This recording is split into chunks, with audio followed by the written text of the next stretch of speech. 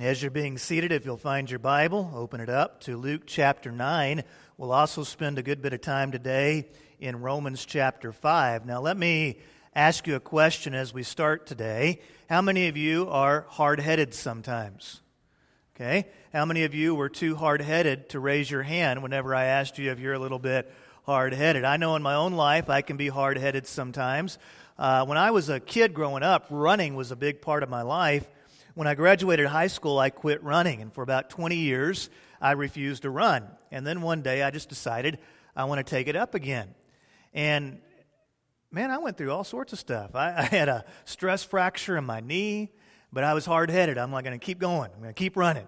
So then I tore a flexor muscle, but I was like hard-headed. I'm going to keep going. Then I wound up hurting my feet, but I'm hard-headed. Eventually, I began to figure out, it's not like it used to be when I was 18 anymore. A few things change, but I'm hard-headed, and I keep at it. And even though I run so slowly that the turtles pass me when I run, and the ducks actually think I'm one of them because they see me waddling down the road, But I'm hard-headed, and just like you guys, sometimes I just refuse to quit, and sometimes it also takes a little while for things to sink in. In Luke chapter 9, Jesus has revealed 4 things to his disciples. Number 1, he's revealed that he's the Messiah. He's not just a good teacher, not just a prophet, not merely an example, but Jesus is the Messiah, the anointed one, the one to which they had been looking. Secondly, he taught them that he's not a trophy Messiah who just came to hand out rewards, but instead, he is going to be the suffering Messiah. And Jesus told them of his death and his resurrection. But then there was a third thing that he taught them. He said, if you want to follow me, if you want to be my disciple, then you must learn to deny yourself, pick up the cross, and then follow me. Follow my example. And then fourth, we saw last week that he also revealed to his disciples that though he is a suffering Messiah, he is also the Son of God. And we saw him transfigured, and we saw his divinity revealed before some of his disciples. And so he has been teaching them this over and over again, hoping that all of this will take root, that they will begin to understand who he is and what his mission is, that his mission is ultimately to die. But some of the disciples are a little bit hard-headed, and they're still like, okay, Jesus, I've heard you talk about this, but when are we going to overthrow Rome? When are you going to reestablish the throne of David? And so in verses 43 and following, Jesus once again begins to press in to his disciples on the matter. Look with me to verse 43. The scriptures say, while everyone was amazed at all the things he was doing. Now I want to pause right there. What had just happened is Jesus just freed a man from a demonic spirit. He had freed him from the shackles of evil. And so the scriptures say here that everybody was amazed at all the things that Jesus was doing. In life, you will have a lot of admirers, and you will have a few true friends. True friends are those people that love you for who you are. They will be with you during good times. They will be with you during bad times. They might be family. They might be people that you've met along the way, but they are true friends that learn to love you in spite of you. They love you for who you are. You'll also have some admirers. These people are those that love you for what you do. Maybe it's the way you look. Maybe it's some skill that you bring. Maybe it's an opportunity for them to get advancement or for them to make more money. But they will admire you, and they will want to be close to you because of what you do. Now, when it comes to admirers, be aware of this. As soon as what you do goes away, their admiration will flee as well. They admire you for what you do, not for who you are. You see this sometimes with pro athletes. You'll have a pro football player. He'll have money, fame, power, 1 million followers on Twitter. And then he has a career-ending injury. Or perhaps he has something happen in his life that takes him out of football. And suddenly he can't play. And immediately, or very soon, all of his admirers kind of go with them, and it almost seems as though the ex-athlete is living a very lonely life. Your admirers will leave as quickly as they come because they don't really care about you. They love what you do. Now, I say that to say this. Jesus had a lot of admirers.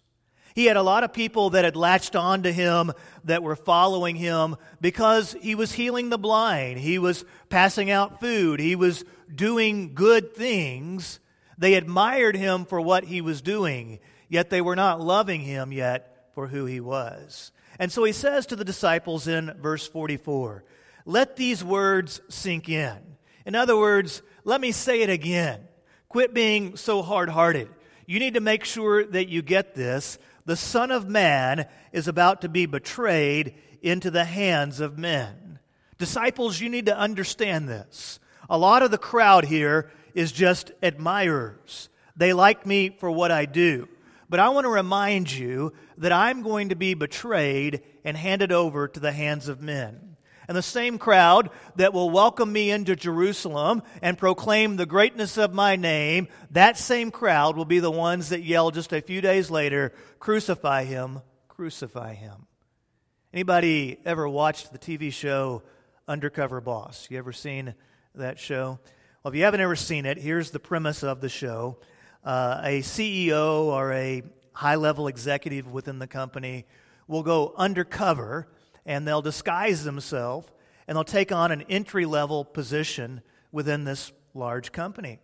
And so the show follows them as they do various entry-level jobs, and the people that they're talking to are completely unaware that this is the CEO of the company.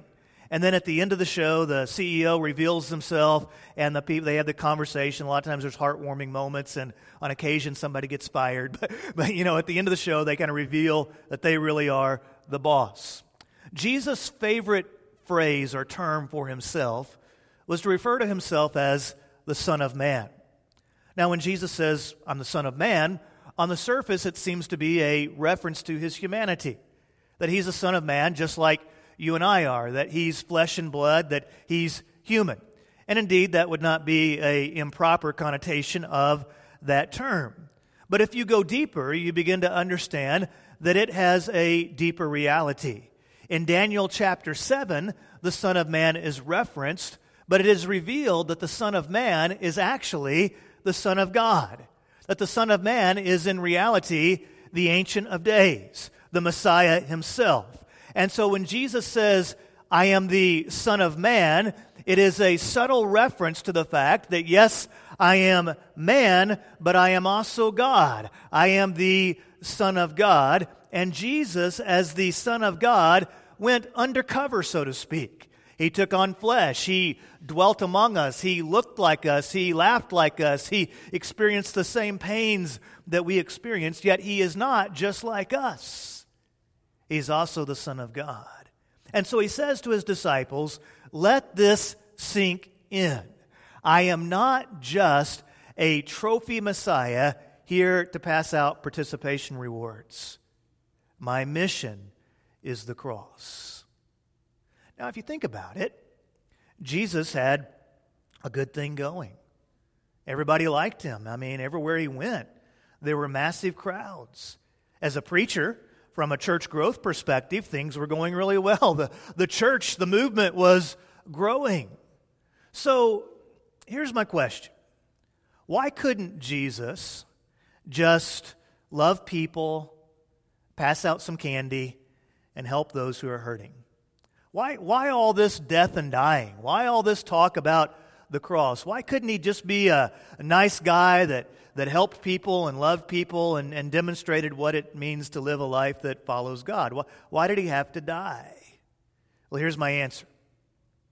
Because the world is broken. And the world is broken in such a way that we need God to fix it. Turn with me in your Bibles. Go ahead and open them up if you haven't already opened them to Romans chapter 5. You're going to want to actually see these words as well in Romans chapter 5. Now, let me say this about the book of Romans. Pretty well every verse in the book of Romans is a meal. And because you don't want me to preach a 3-hour sermon today, We're going to snorkel a little bit over Romans chapter 5, but I want you to take in this. We're going to move pretty quickly, but I want you to take in this because there's some incredible truth here that I think you'll really, really enjoy. The reality is that we know that things aren't right. We have this nagging sense that the world is broken. Now, we don't like to think about it very often. We would prefer to think about happy things. We would prefer to think about March Madness and who's going to win the NCAA tournament. We would prefer to think about Chip and Joanna and what house they're going to renovate this week. Yet everywhere we go in life, you never really can totally escape this nagging truth that no matter how much we laugh, no matter how much we try to get away or think about other things, there is a lot of darkness, there is a lot of injustice, there are things about our world that are just simply not right. Well, in verse 12, the Scriptures begin to unlock the mystery of what is broken. The Bible says, "Therefore, just as sin entered the world through one man, and death through sin, in this way death spread to all men because all sinned." You see, there was a time when Louis Armstrong's "What a Wonderful World" was true. We saw trees of green. There were red roses too. Skies of blue, clouds of white. They were bright, blessed days indeed. In the Garden of Eden, there was a peace to the creation. There was a shalom with which creation lived within. And indeed, it was a wonderful world. God looked down and He saw it and He said, "This is good." The only thing that wasn't good about it was that Adam was alone. And so God made Eve, and they became husband and wife, and they became the first married couple. And so we see the world was good. It was void of death. It was void of suffering. It was void of sin and all the difficulty that goes along with that. But then sin slithered into the creation. And you know the story. Adam and Eve succumbed to that sin, and they brought sin into the world. Well, verse 12 tells us that their sin was not limited to themselves, that a universal epidemic broke out. Because of Adam and Eve's sin, they themselves grew old and died. But it didn't stop there. Death spread to all people. I've looked it up. I found it on the internet, so you know it's true. We all die. It is 100%. Death spread to all people. And the Scriptures also teach us that Adam's sin was passed down to all humanity, so that we all sin. We all fall short of God's glorious standards. We all do things which are wrong. Now continue in verse 13. The Bible says, "In fact, sin was in the world before the law, but sin is not charged to a person's account when there is no law. Nevertheless, death reigned from Adam to Moses, even over those who did not sin in the likeness of Adam's transgression. He is a prototype of the coming one." Whenever you read the book of Genesis and you read the stories of Abraham, Isaac, Jacob, and Joseph, those individuals that we call the patriarchs of their faith, you see their wives, you see their children, and you see that they laughed, they cried. They had good times. They had bad times. There were times in their life when they were spiritually alive. There were times in their life when they ran from God and did the wrong thing. But in the end of each of their lives, you see a common denominator. They all died of the disease of sin. Well, then when we get to the book of Exodus, God raises up a man by the name of Moses. And God gives him what the Scriptures refer to as the law. There in verse 13, when the Bible refers to the law, it's not talking about the constitution of the land. It's talking about the first 5 books of the Old Testament. When God began revealing His standards, His holiness, those things that are right and those things that are wrong to humankind.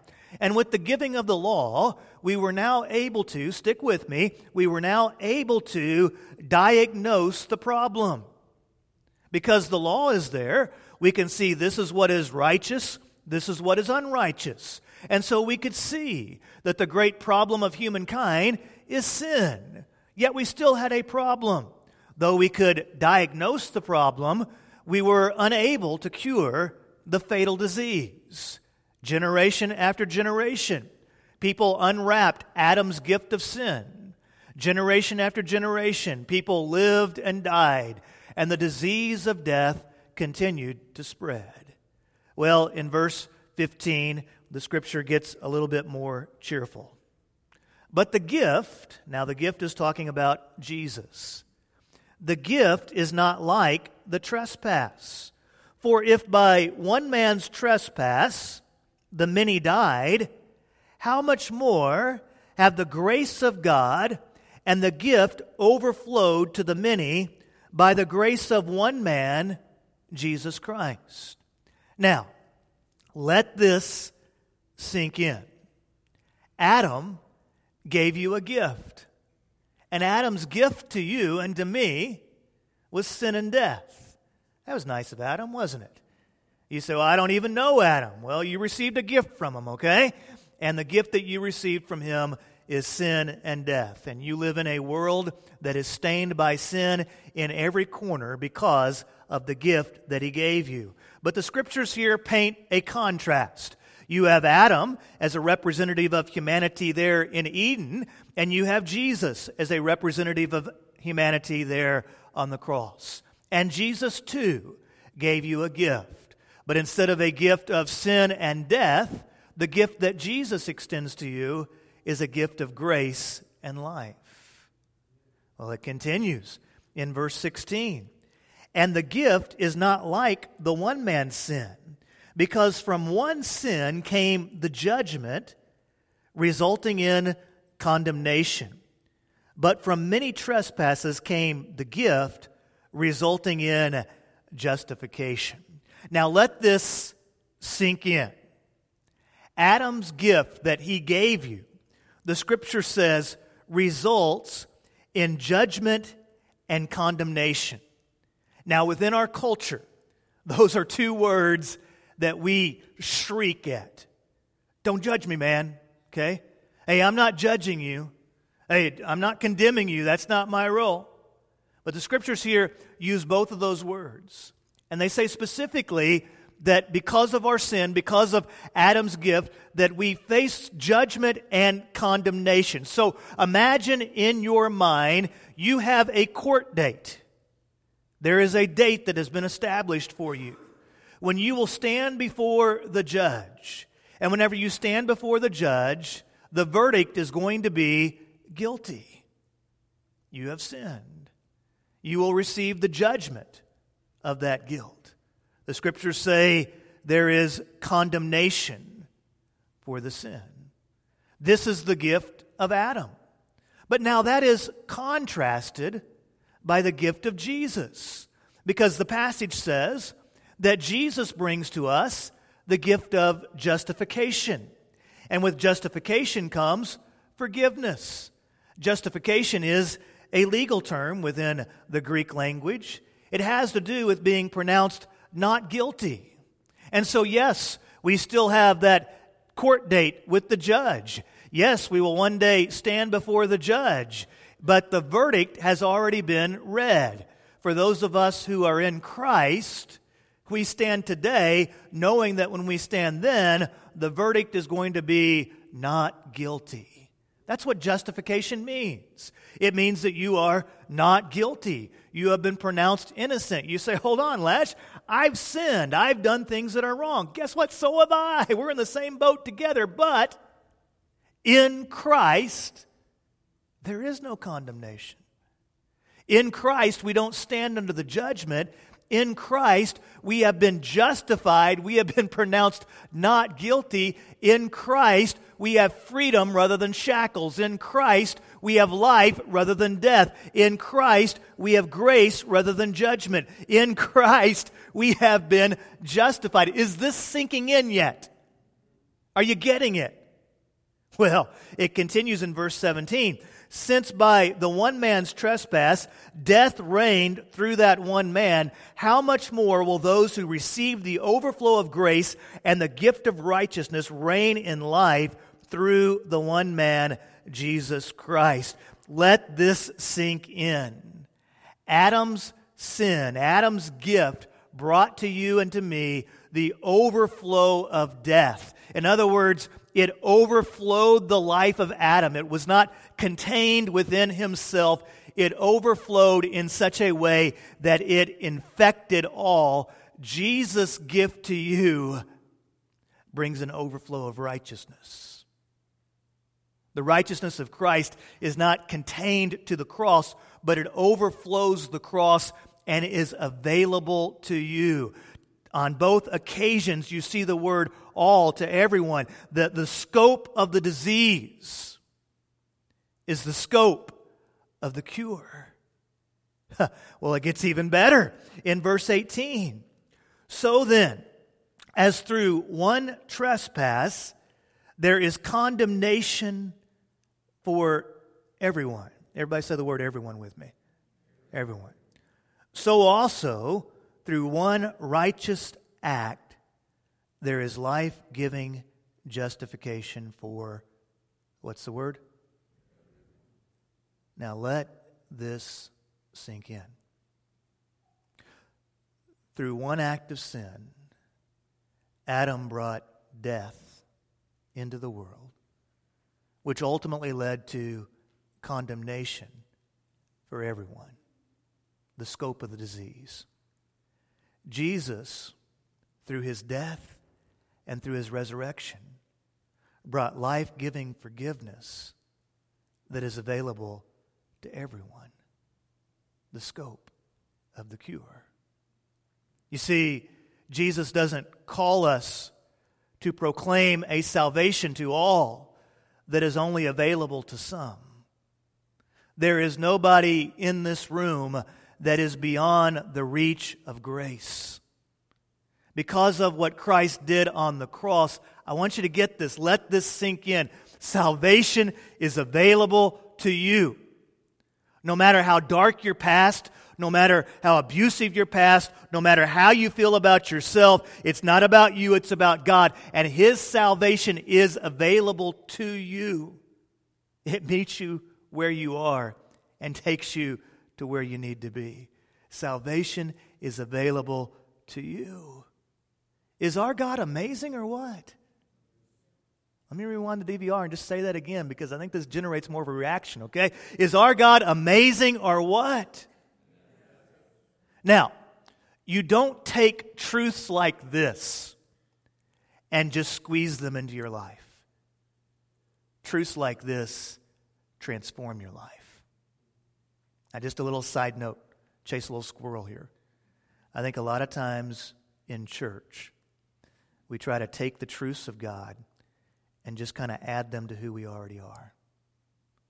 And what we need to realize is that who we are on our own is insufficient. You can't be good enough. You can't give. You can't be charitable enough. You can't be nice enough. You still find yourself a recipient of Adam's gift, needing God to do something for you that brings into your life the overflow of grace. You don't just need a truth that you can add to your life. You need a truth that can transform your life. You don't just need a truth that is generated within you. You need a truth that is transcendent of you, a truth that can redeem you from your soul outward. And so I just want to ask you this final question before I finish this morning. Has there ever been a time in your life when you personally trusted in Jesus Christ as your Savior and Lord? Would you be so kind as to bow your heads with me, please? The musicians are going to come and they'll lead us in our final songs today. Before they do, I just want to ask you this question again. Has there ever been a time in your life when you personally trusted in Christ as your Savior and Lord? Maybe today as we were looking at these scriptures, they just jumped off the pages and landed in your heart. Maybe today needs to be your moment when you surrender to Christ and you receive Him as Savior and Lord. And so with your head bowed, you can use whatever words you want to use, but I would invite you to say something to God such as this.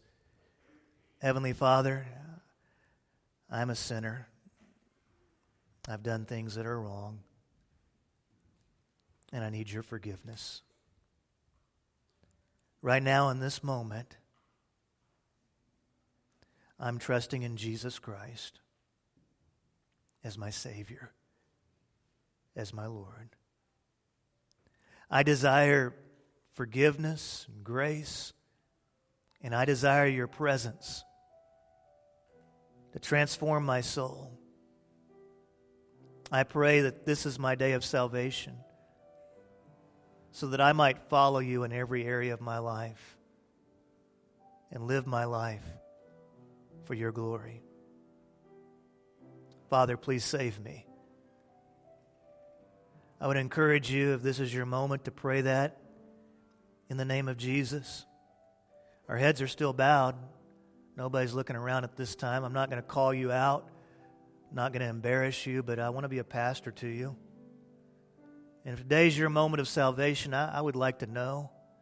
I'd like to encourage you and pray for you and help you however I can.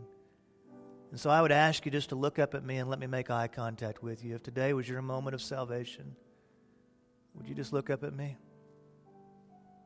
It's a big day, isn't it? Anybody else? Today your moment?